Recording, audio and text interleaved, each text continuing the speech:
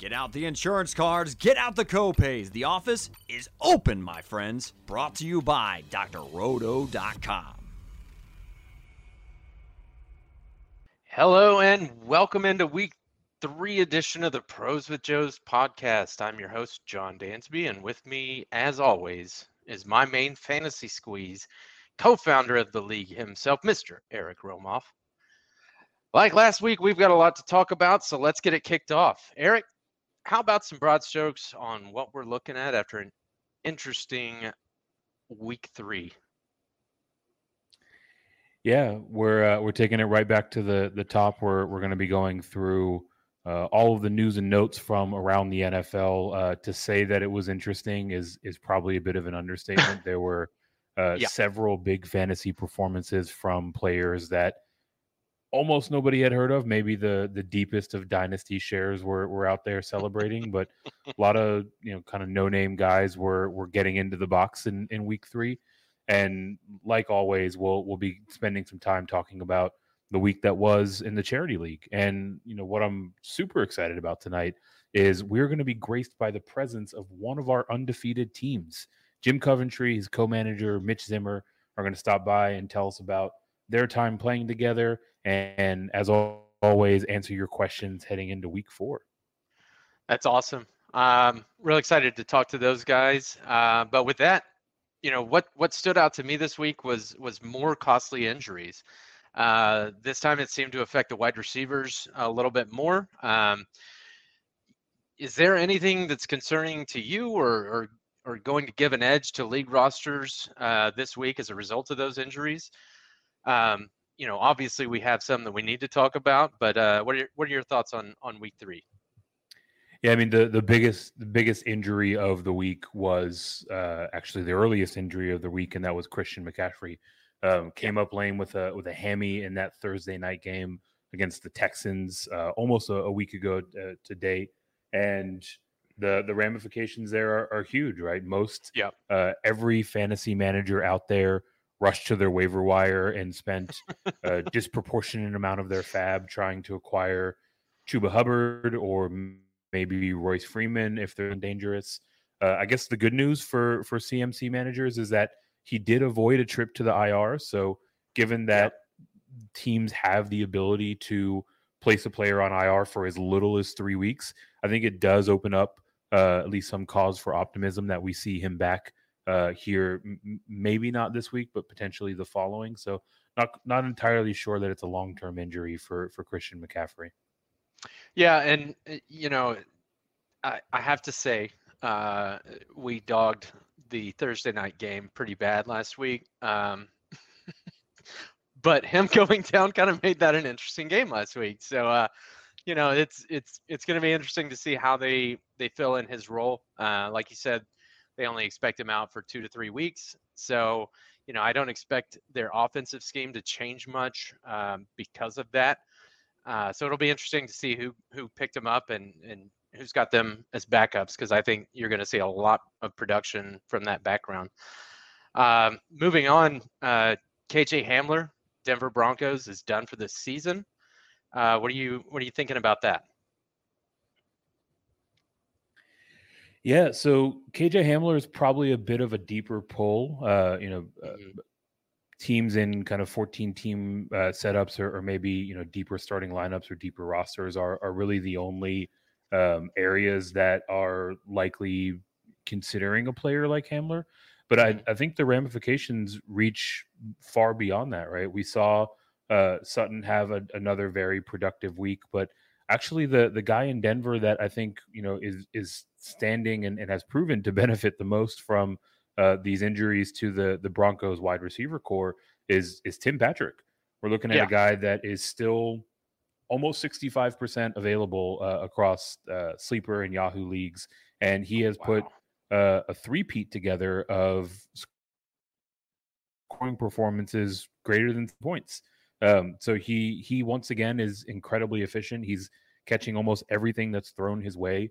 So far, he's had 13 targets. He's hauled in 11 of them. Each week, he's got about 30 yards. Actually, this week was the only time he didn't get into the end zone, but he had his highest receiving yard production at 98 on the short season. So ultimately, I think it clears the way for just more volume to continue to break Sutton's way. But Yep. Tim Patrick is a player that is also seeing the benefit of the absences of these injured players. And he's someone that is, at least percentage-wise, more likely than not to be available on your waiver wire. Yeah, and I think you nailed it. Really, his injuries is bad for him, but for a lot of teams with spots in their rosters, or trying to take advantage of waiver claims, there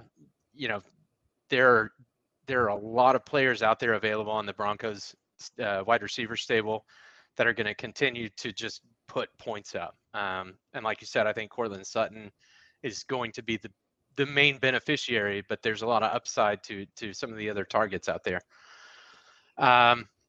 James White for the Pats is done for this season. What does that look like with that offense, moving forward?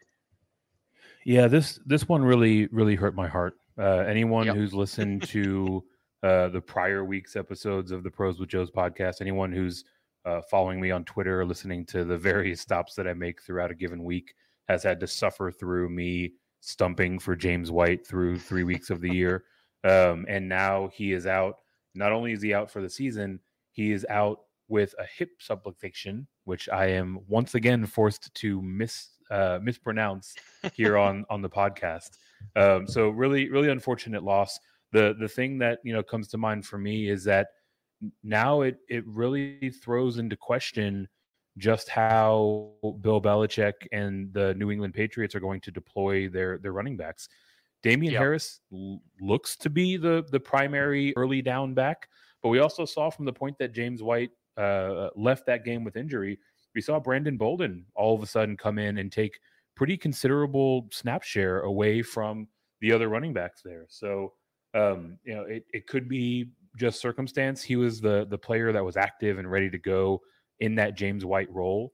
But it is a huge question mark going forward. How much of this we see carry forward with Bolden? We talked about JJ Taylor getting picked up by Scott Ingle in week 1. Maybe we now see his involvement start to walk up. We also saw Ramondre Stevenson in the preseason look dynamic. So I think that there's ultimately more questions than answers in this New England backfield right now. But this James White injury is one that really hits close to home because I was happy to roster him in a number of different spots. Yeah, but I mean, like you said, you're going to find some hungry running backs to come in there and try to prove themselves to the coach. But speaking of hungry managers and coaches, what's happening in the league?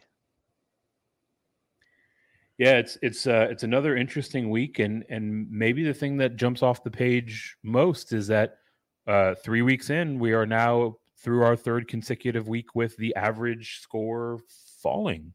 So we're down to 122 points scored across starting lineups through our 42 teams, and this trend continues to point down. So it's something that I think really deems further examination. And from what I can make sense of this is it's probably a twofold consideration. One, we touched at the top, right? There are a number of injuries that are happening in game to notable players, right? We talked about Christian McCaffrey. We talked about James White. We didn't even talk about some of the other big names that went down. We saw AJ Brown go down with a hamstring injury. We saw his counterpart Julio Jones miss some play time with being nicked up himself. So I think part of it is just we're seeing a lot of players in starting lineups get injured and therefore put forth zeros or very low, kind of below projection efforts. The second is I think it's a bit of a ripple effect from the truncated preseason, right? We're down to 3 games from 4. Every single team is limiting practice and participation in training camp. And so these first few weeks, the offenses are certainly not quite as vanilla as a preseason game. But I feel like in week 3, we saw a lot of offensive coordinators really open up the playbook and ultimately distribute and scheme open players that aren't likely to be on fantasy rosters, right? We talked about that at the top. So definitely an interesting trend to keep an eye on and see if we maybe get a bit of a bounce back here in week 4, or if it stays a little bit suppressed on the scoring front. Yeah. And, you mentioned underperformers, and this kind of lends itself into my next question. I'm going to steal from ESPN here. I'm going to call this the pillow fight of the week. We had a matchup of Team Calandro versus Team Clegans. Tell me a little bit about that sparring match. Yeah, so to say it was the pillow fight of the week might be giving it a bit more credit than it's due. So these two teams put forth the two lowest scoring efforts on the week. It was an 84-72 matchup with Team Calandro ultimately coming out victorious.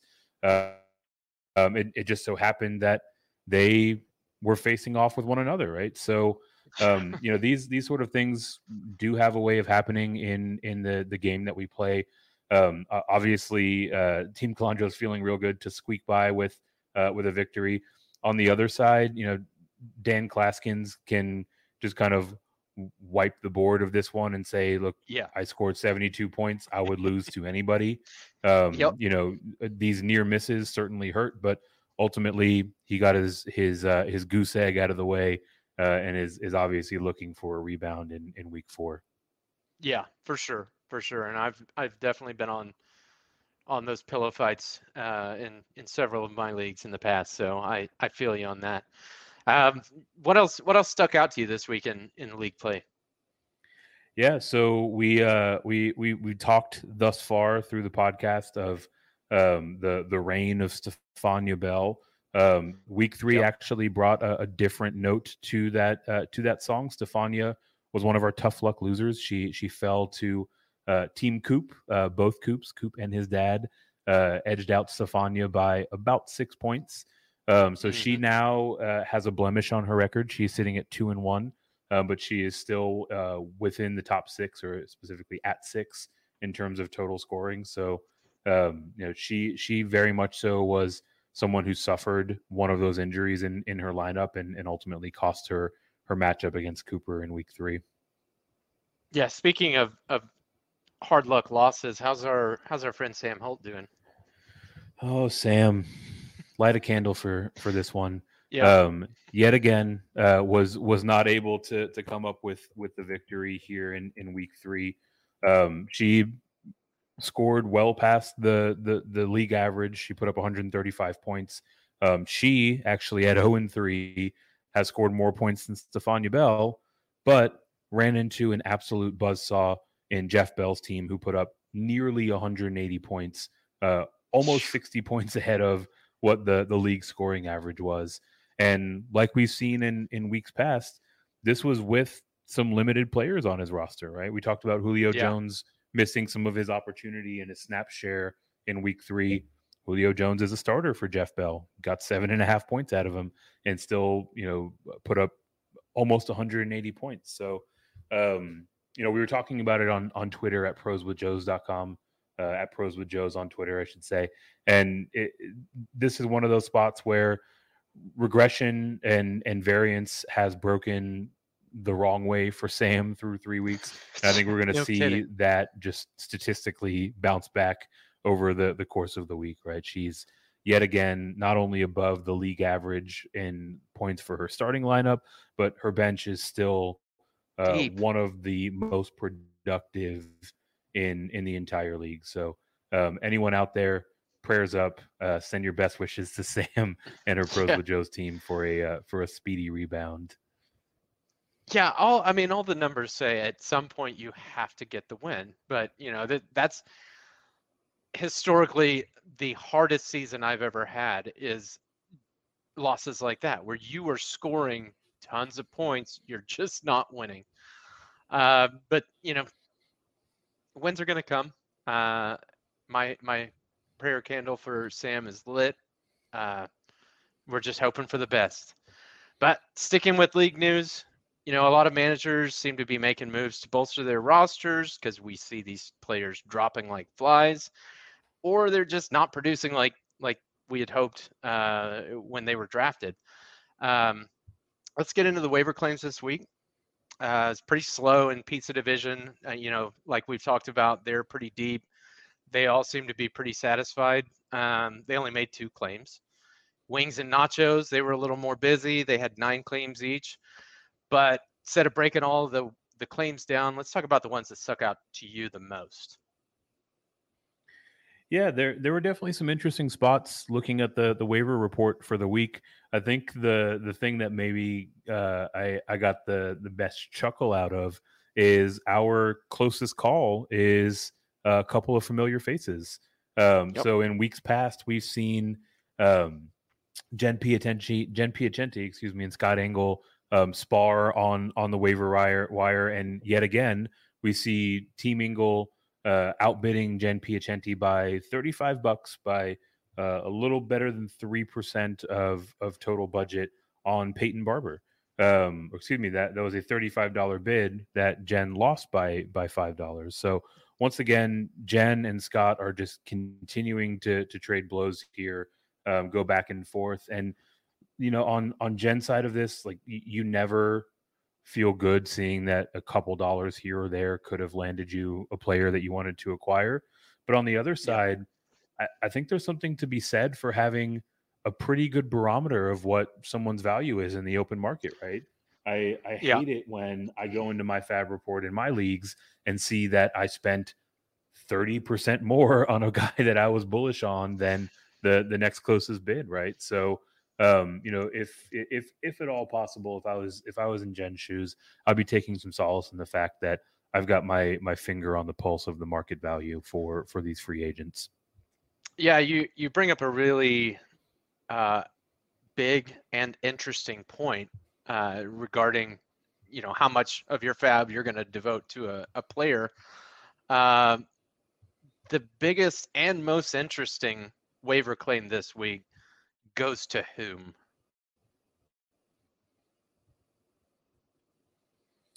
Yeah, so our big spender was Mike Alexander, Gasstock Gang. They went out and they acquired the services of Marquez Valdez Scantling for almost $300 for about 30% of the original budget. And $299. Right. And it's it seems like it's a bit of a head scratcher on its face. But we also have to keep in mind that this is a 14-team league, right? We talked about Jeff Bell setting the league scoring record for this week. He was the high water mark with Julio Jones getting him 7 in his starting lineup, right? Yeah.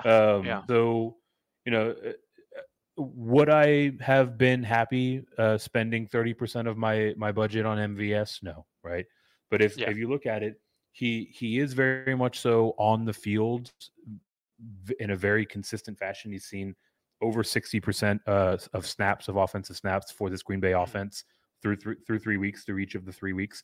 And we saw last week he has one of the most dynamic quarterbacks maybe of all time throwing him the ball, right? So he did convert for a touchdown, put up almost 15 points in PPR scoring last week. So, that probably drove his value up in the free market. But $299 on a $1,000 budget just feels like it's a bit rich for my taste. I'm gonna agree with you on that one. Like you said, he got the touchdown in week 3, but even with that touchdown, he drew 12.9% of Aaron Rodgers' passes. That to me doesn't strike me as a 30% of my Fab kind of claim. And I'm wondering if there's some insider information there or what. He seems to me like he's a boom or bust kind of wide receiver. You're going to get 4 points this week and maybe 40 next week. But, I don't see really myself ever dropping that amount of coin for a speculative player like MSV. So that being said, I mean, that's pretty much the highs and lows. Let's talk about budget shopping this week for waiver claims. Yeah, so our budget shopper is actually our guest to follow here in a moment. So Team Coventry went out and they acquired the Tennessee Titans defense for $3 whole on $1,000 budget. And in and of itself, I think it is very much so reasonable to be targeting this Titans defense going against what looked to be an entirely hapless New York Jets team. But if you zoom out a little bit in the greater context, it is a bit puzzling because we look back last week and they went out and added the Raiders defense for $86. And to double down on that, they actually dropped that Raiders defense to go out and acquire the Titans. That's what I thought was so interesting, and we'll have an opportunity to maybe ask him about it if we have time. You at some point you have to have two defenses over the course of the year. He's now spent $89 of his fab toward defenses. Is that something that you could see yourself doing in one of your leagues, or is that kind of a weird shot to devote that kind of cash to a defense? Yeah, I mean, in terms of the leagues that I'm in, I am a huge proponent of streaming defenses. So, a proportional amount of my free agent budget does go to acquiring defenses. I think more than anything, really what stands out about this is just a flat overspend on the Raiders last week, right? If he had went out and acquired that team for $5, $10, $15, whatever it might have been, and turned around and cut them to add what is maybe now the best of the streaming defenses this week, I don't think any of us are batting an eye, right? But in these high stakes leagues and these experts leagues, we do see time and time again a manager will hone in on a player they want to acquire, and they're not afraid to pull the trigger to go out and make that happen. I think that was probably the logic for Jim Coventry last week, and good on him, right? He looked at the waiver report. You saw that he way overspent everybody else looking at that defense, and he adjusted his approach for week 4, right? So read and react is part of the game. Yeah, and I think he did. Still interesting to pick up two defenses on 2 consecutive weeks, but with that being said, let's ask him. We're really excited. Yeah, definitely something to bring up with Jim and his partner Mitch as they make their way into the broadcast here. The last note that I had for waivers before we invite them in is actually one to do with maybe one of the more kind of interesting ads of the week. Yep. We saw Marlon Mack get acquired by Matt Harmon, by Team Harmon, for a cool $2, again on $1,000 budget, right? So this happens.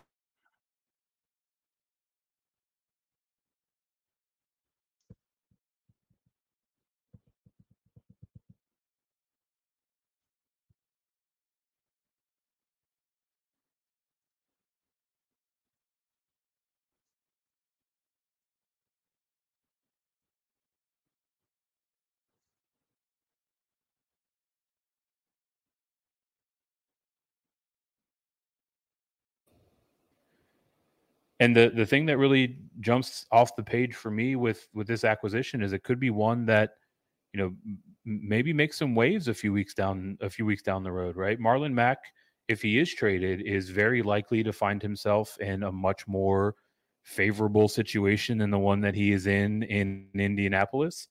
Yep. And we a few weeks down the road, I would imagine that if he does end up in a different situation, teams are going to be looking to acquire his services, and they're going to have to pay well over $2 in a waiver run to do it. So definitely feels like a sharp move for Team Harmon to pull the trigger a few weeks ahead of the trend here. Yeah, and I really like that move, especially with the speculation that he's going to go somewhere that's actually going to utilize his services. He's behind JT in Indianapolis, and that's not going to bode well for a player that's still, really in his prime. But we'll see how he plays out and where he lands.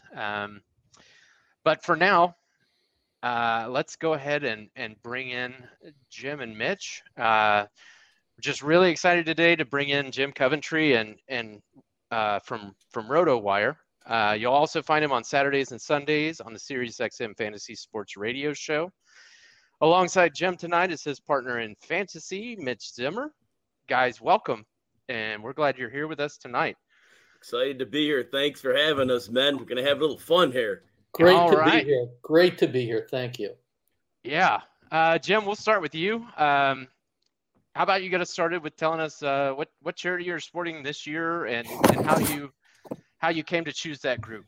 Yeah, I thought there was a two-step approach to this. The Hayden Hurst Foundation. The first one is the clear one, mental health awareness. And it's always been an issue, but in this recent time we live in, the social media world is destroying people. People are wondering what's wrong with them because everybody's painting that great, happy picture about life is great. And then people are like, man, that's not me. And they don't get the reality is. And so that's accelerating the issues they're having. And then the harassment and bullying and garbage that goes on. People are really getting put in bad places. And then, of course, toxic relationships, family situations. So in the constant stress. And so mental health awareness is massive right now. But then the second part is, we're playing fantasy football. So why not hop on an NFL players train because they're the one giving us the fantasy points and they're also supporting some causes. So it's a win-win, right? Yeah, absolutely. Absolutely. And I have been affected by mental health in my own family. And so that is a charity that's near and dear to my heart. So I'm just really glad that we have somebody raising money and raising awareness for that because it is so important. Like you said, it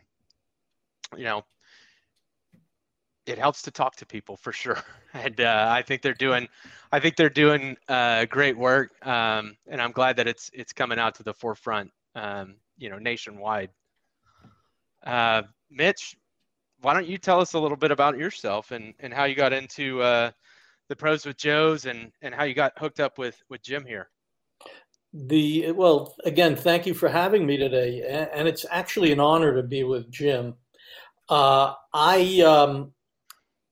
Twitter, I saw the Pros with Joes, and I looked over the roster of which pros that I might want to partner up with. And I immediately stopped right there on Jim Coventry because I've been a fan of his body of work on Saturdays, on the weekends there on RotoWire. And I probably remember listening to Jim on one of his first or second times in the host chair. And I said, you know what? This guy's, I've never heard him before, but he's doing a really good job, not only being the traffic cop, but also his analysis is spot on. And I started listening to him every weekend. And if I couldn't catch him live, I'd make sure I rolled it back. As far as why I picked him, I just really connected with him, and we've talked a little bit on Twitter, just chatted on Twitter, and he's been a gentleman. An opportunity to answer some questions that I've had over the last maybe 2 seasons or so, 3 seasons, and it was a no-brainer for me. And as far as the charity is concerned, I like you said earlier, Dan. Dansby, we all probably have something in our family that we can relate to. I have cousins up north that are involved in NAMI, which is the National Association of Mental Illness, and I am a retired pharmaceutical person, and I've had products in my portfolio. Some of them you still see advertised on TV for bipolar depression. So it's been something that's been a passion for me as well. So I was happy to see that was Jim's charity for Mark Andrews. So yeah, absolutely. And Mitch, we once again want to thank you for your support and your participation this year. I do want to know a little bit about the football side of your life. Do you have a team that you follow in the NFL? Can you tell us a little bit about your history playing fantasy? Are you more of a redraft kind of guy, or do you dabble in dynasty or DFS? What do your Sundays look like? First of all, I'm a Philadelphia Eagles fan. I'm from the Philadelphia area. I now live in Central Florida, where it's real easy. If I wanted to transition to the Tampa Bay Buccaneers, I could. But I've been an Eagles fan for too long. I live in one of those communities where everybody gets around in golf carts. So I have my Eagles license plate holder on the back part of my golf cart, my Phillies one on the front. So, and one of my dogs is Rocky. And people ask me, "Oh, Rocky, how'd you get that name?" I said, "Rocky Balboa." I said, "Come on now. We only deal in champions here, even if it's a fictitious one." So I started playing fantasy football in 1988. Oh, wow. Which is 34 years ago, and that's half my life. And that league actually was a dynasty league. It was very primitive. We did our stats by hand. Mallet and tablet and chisel is how we did it. And the first fantasy draft was the Last Supper, actually. So that's how far back I go. Your draft board was on slate. It was everything was on slate, but I was a commissioner, and we still have that league. It takes a different form now, but it did everything then. 2 QBs, IDP, keep most of your players. In our heyday, we had 14 teams. We've had as few as 10. Some guys since then have passed on, believe it or not. We've gotten some new guys, nephews are in our league now as well. So a true dynasty. No, really, it's a dinosaur dynasty. I mean, yeah. A couple of the guys are over 70 years old, and I'm close to it. And that was my first league, and I really didn't start playing multiple leagues until the era of technology. And then 11 years ago, when I started listening to Sirius XM and stumbled on the fantasy channel, I'm like, okay, now I'm really hooked. And for a long time, I was in 4 leagues, and that became 6 leagues, 8 leagues. I'm in 14 leagues now. Oh, my gosh. 5 of them, I thought 4, but 5 of them are charity leagues. Okay. 5 of them are charity leagues. Well, I mean, that's awesome, though. Yeah. Mm-hmm. Yeah. So, and my experience being with Jim is stellar. I mean, he's been a pleasure to communicate with. We've been on the same page with our transactions, with our waiver wire pickups and how much to bid. We've been pretty successful. We're currently 3-0. Taking a look at our roster, I would say we're still in the driver's seat. I don't want to jinx anything, but I think we're still in the driver's seat. Yeah, that was actually exactly what I wanted to talk about. Right, we're all familiar with Jim's fantasy prowess. It sounds like, Mitch, you've got a few pelts on your wall as well, and you said it yourself, right? You are in esteem, or rather, we are an esteemed company. You're one of our 3 undefeated teams. And looking through this early part of the charity league, we have to talk about your approach during the draft. You were one of 2 teams to not draft a running back. So walk us through that strategy. How did that play a role in your 3-0 start? So realistically, we were open to the top 5 or 6 running backs in the first round if they were there. We were fine with that, but they didn't fall. And at that point, what we were considering was too many running backs are missing time either in game or larger parts of seasons. They're losing their jobs to nobodies. Like, Joe third down back is coming in and taking work away. Well, typically receivers, they're out there. They're not going to lose their job to some nobody. And so by going with these good receivers, we figured they're going to be on the field. We've already had our share of injuries and guys like Ayuk sitting out. And we've been able to withstand that because we just went with all these guys that are in the lineup and being in there for most of the snaps. It's huge for us. So I think that was the main thing that worked for us, is going with that approach. Mitch, what do you think? Yeah, no, it's all predicated on what the league setup is. It's almost like, they're all flexes. So take the best player off the board. I mean, I actually worked off of Jim's rankings sheet, his cheat sheet. He did the draft. That draft happened on the Jewish holiday, and I had a house full of people here, so I couldn't be rude. But we kind of talked beforehand about what our strategy would be. And take a look. We have Tyreek Hill. We have Godwin. We have Tyreek Hill. We have Mike Williams. We have some really good. We figured OBJ might work out pretty well. And A.J. Brown. All right, they're injured. But if they're all healthy, they're golden. I mean, they were the next man up when the draft came up, when our spot in the draft came up. We think we have a very productive quarterback in Tom Brady, and you can't go wrong with our tight end either. So we have Noah Fant, and I think he's going to be very steady.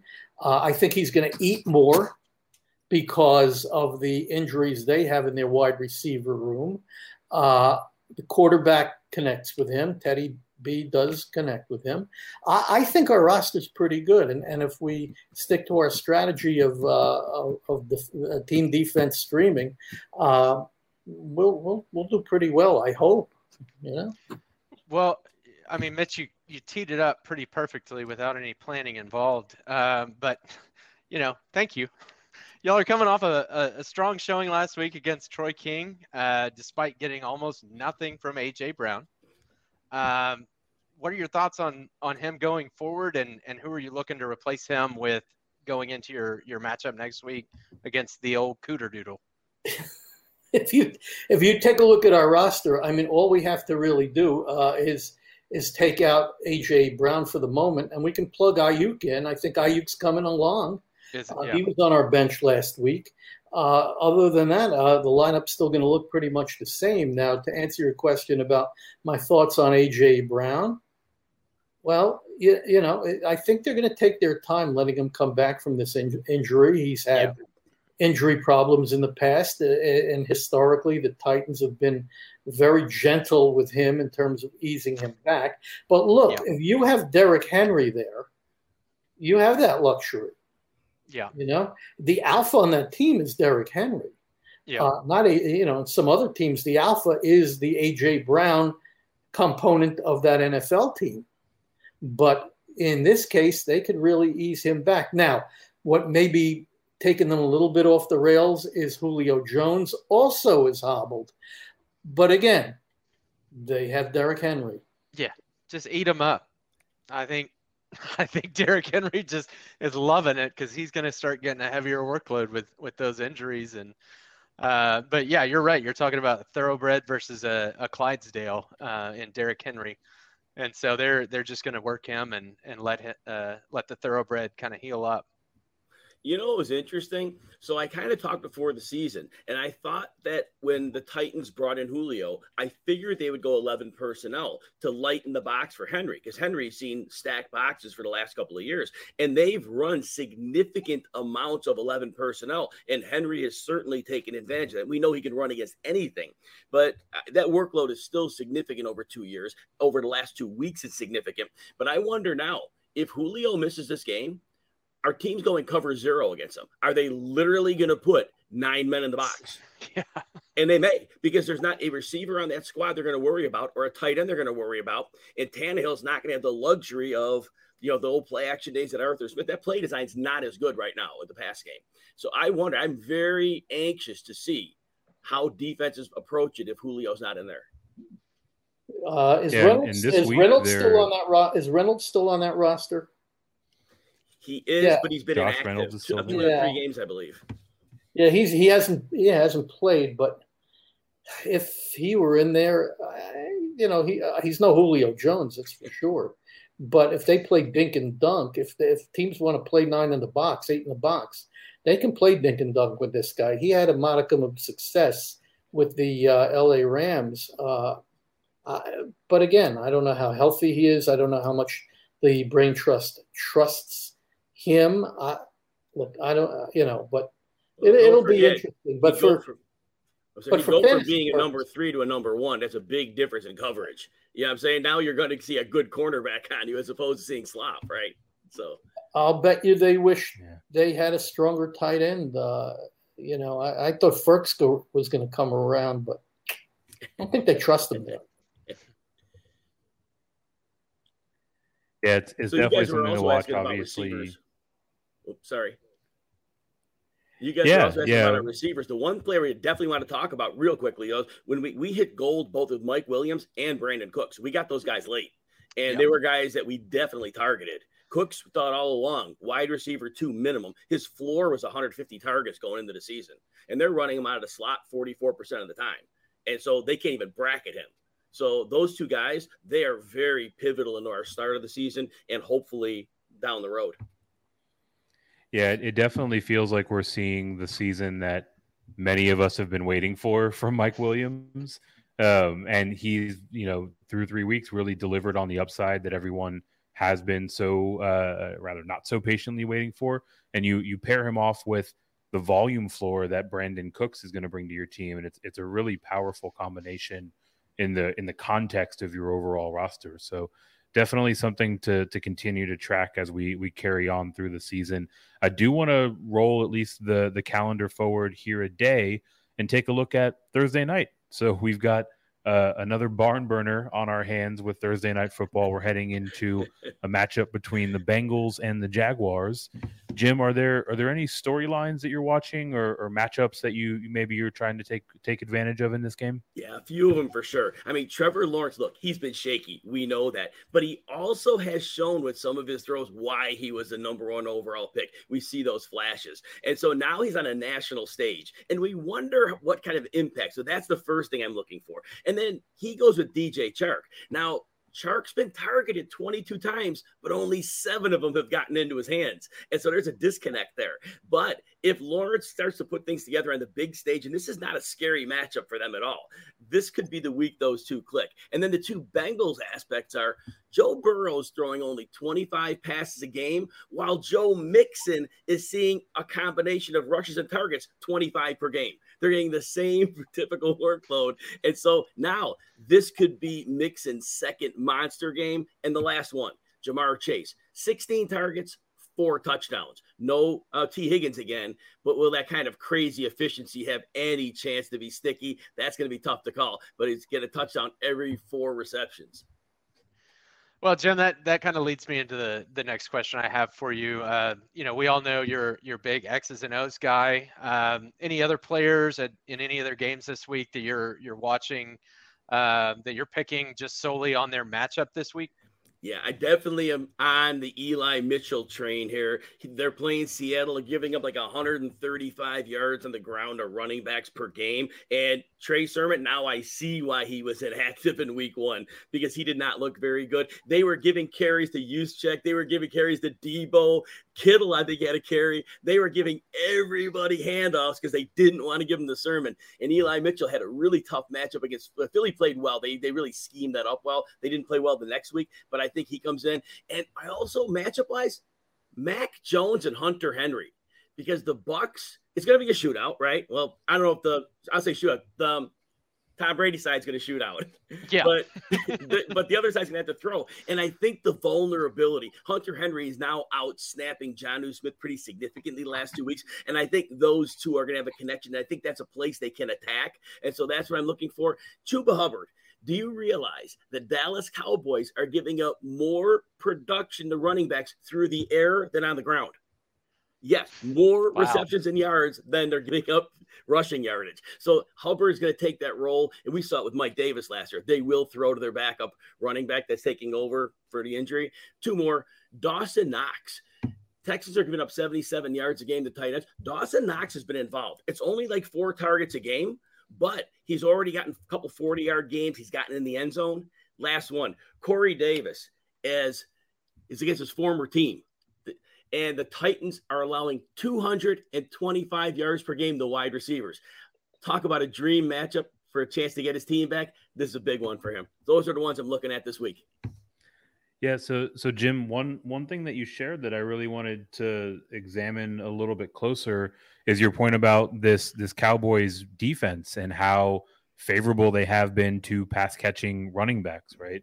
And if we take a look just a few nights ago, we saw an Eagles team that only rushed with running backs 3 times in that game.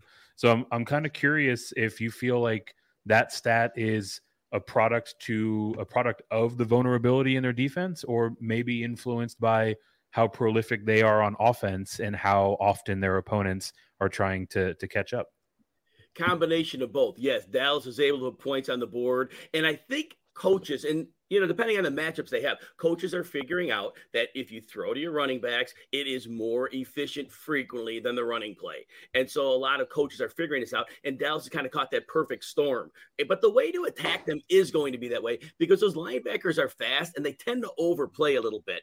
And one way to slow them down is to throw the running back screen passes, because look, they want to use Micah Parsons as a rusher. Well, when they're rushing, they're moving their linebacker down to rush. Now also you're opening some angles here. So I think this could be a vulnerability all year for the Dallas Cowboys.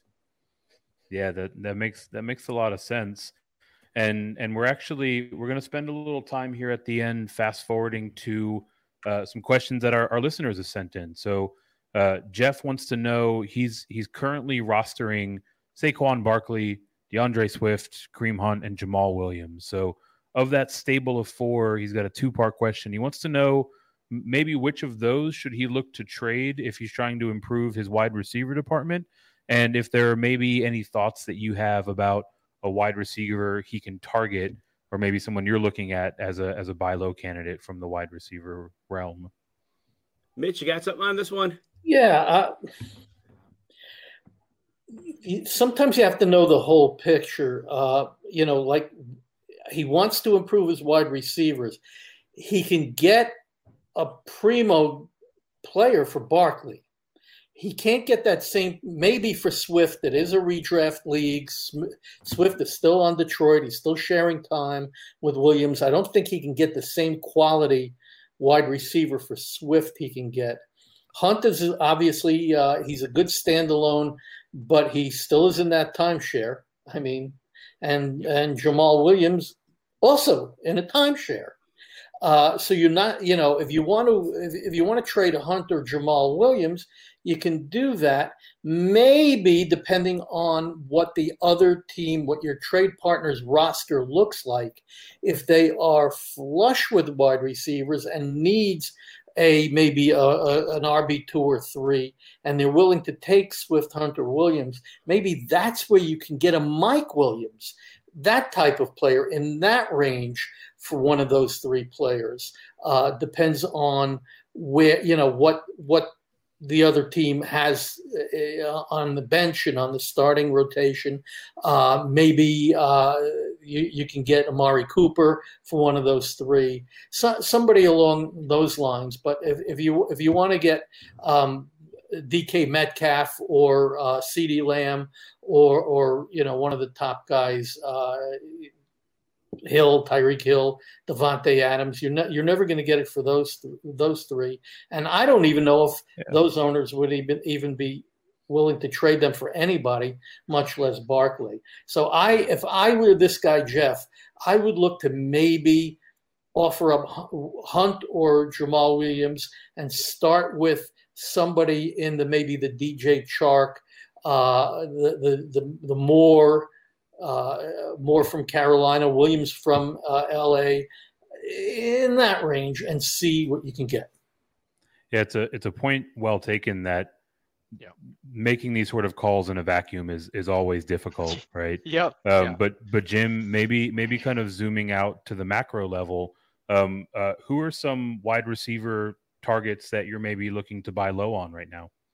So Allen Robinson, I think the fantasy manager that rosters him has to be a little nervous because we know he always does it, but he hasn't done it this year. So I think it's a time, 3 games. That's pretty good. And so I think you can make a little attack there. And Brandon Ayuk, he played 86% of the snaps last week, but his numbers still weren't very good. And so I still think there's going to be some panic by the fantasy manager rostering him. So I think he's a player we saw last year. And I know last year he had the benefit of either Samuel and or Kittle being out and seeing double-digit targets. But this is the one guy of theirs that can get downfield, and eventually they'll use that. And so I do think he's a target. And I think Michael Pittman's a player, not certainly of a lower quality, but I think he's a player at target. He's got 12 targets in each of the last 2 games, and he's starting to show some of that ability he flashed a bit last year. He had the compartment syndrome, the injury in his calf last year, and I think that really slowed him down. But I do like him a lot. And the last one, Manny Sanders, the air yards are nuts. I mean, that's the thing, right? We follow the air yards, and Josh Allen is throwing it downfield. The first game, not so productive, but last week we saw something of that. But that's the thing. And defense are never going to be able to sell out for him because they got Steph Diggs to worry about. Yep. So those are some receivers to target. I agree. So, Eric, what other listener questions do we want to touch on tonight? Yeah, we've got a few people largely looking to fill in their flex spot. Peter sent us a question. He's in a half-point PPR. He's making a decision between the aforementioned Michael Pittman, Robbie Anderson, Trey Sermon, and Nyheim Hines out of Indianapolis. So of those 4 in a half-point PPR, who are you firing up in your roster spot, in your flex spot, I should say? Mitch, you got one on this? Pittman jumps out to me out of that group. Yeah, it's a target because Robbie Anderson, and I know the coach said he wants to get him more involved, but we saw a changing of the guard from like week 12 on last year where they finally figured out, oh, what are we doing here? We've got DJ Moore. The guy's a superstar. Robbie Anderson's a nice player. They finally started skewing the targets. That's carried over. So I think Robbie Anderson, he'll have a couple good weeks, but he's going to fade away. Sermon, I already mentioned my thoughts on him, and the coach can let that be known. And Hines, it's so hit or miss. So, yeah, Pittman, follow those 12 targets in each of the last 2 games. And at least Wentz might have a little better ankle luck this week. So that's probably the way to go there. Yeah, the thing that comes to mind for me with Hines specifically is we saw Jonathan Taylor at least get a limited practice with a bit of a knee issue today. So it feels very much so like the Colts have invested in Nyheim Hines as a player. He's very much so part of their game plan week in and week out. Maybe we're speculating a bit, but if this injury were to persist, if it were to either limit Jonathan Taylor's run or maybe even cost him the game, where does that vault Nyheim Hines in your week 4 rankings? Well, he has to move up. At that point, he's probably about the running back 18 or so. He's probably – the line is hurt. Braden Smith's been out. I don't know if he's going to miss another game.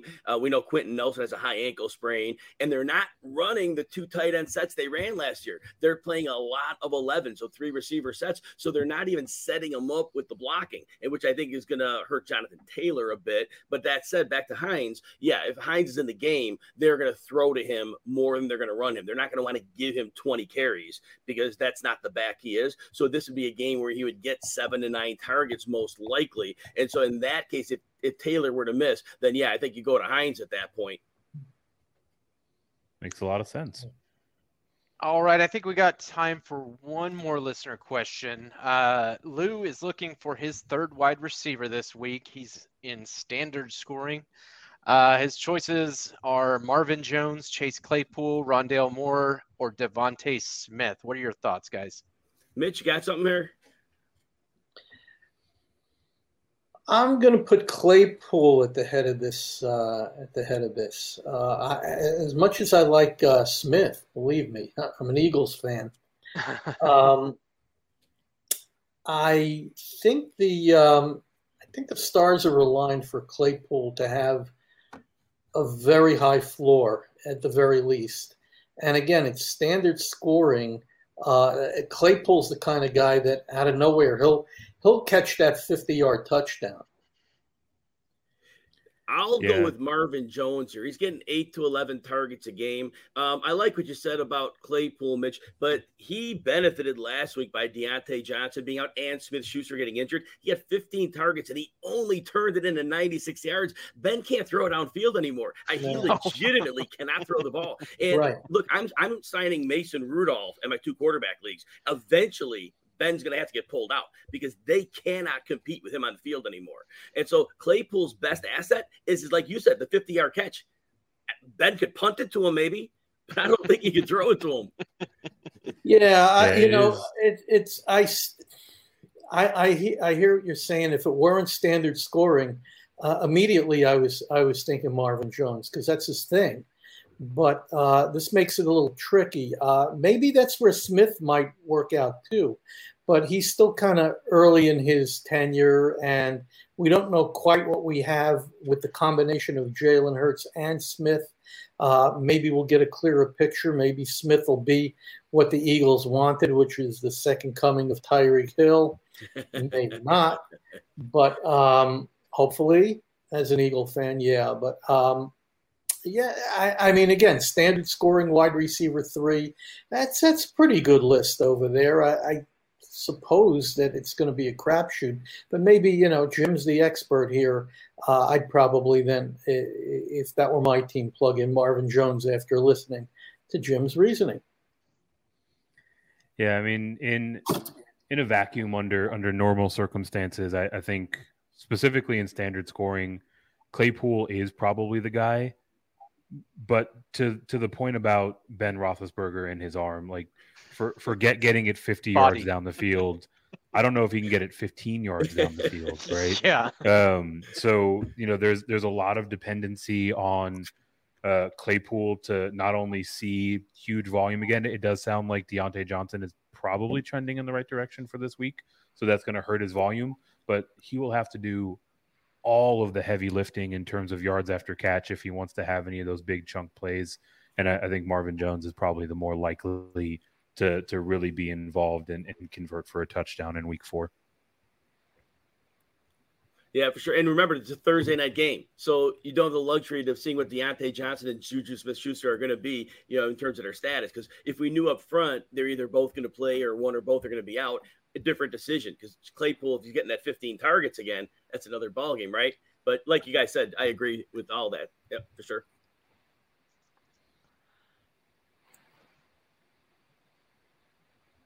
Oh, okay. Well, I mean, I guess that wraps up our questions from our listeners this week.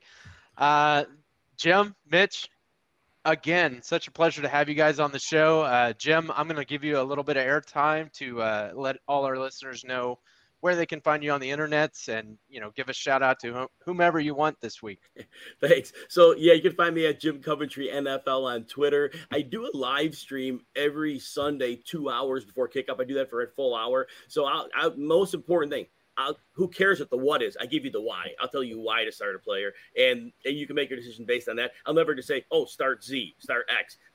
Useless. So I'll do that. Otherwise, during the regular season, the Sirius show, we're on Saturdays. We lose our Sunday spot to do NFL game coverage, so you can catch me there. Like Mitch said, if you like the show and can't catch it, the SXM app, you hit the rewind there. And those who are RotoWire subscribers, definitely pumping out stuff on there as frequently as I can. But I appreciate being here with you guys. Total pleasure. Love Pros with Joes. Eric, absolutely amazing work. Absolutely. I love it. Keep being part of this as long as you have me. Absolutely. And Eric, I don't know how you did this, or Jim, I don't know how this worked out, but I'm really happy that I've been Jim's partner for this season. It's been my honor. Hey, we're really excited to have you both, and again, thank you both for your support. Shout out to friend of the charity and one of our pros, Casey Kasem. If you want to hear a little bit about how this all came together, you can check out her podcast, Get Real Pod. We spent a little time talking about how the Charity League came together. So if you're looking for some listening, a little background on the Charity League, the Get Real Pod's a great place to jump in. And for anyone who is considering or open to supporting the work that we do, you can head over to our Twitter handle. It's @ProsWithJoes, or you can go directly to our website, proswithjoes.com. There you can see that we are still raising money throughout the entirety of the regular season that will go to our winning team's charity.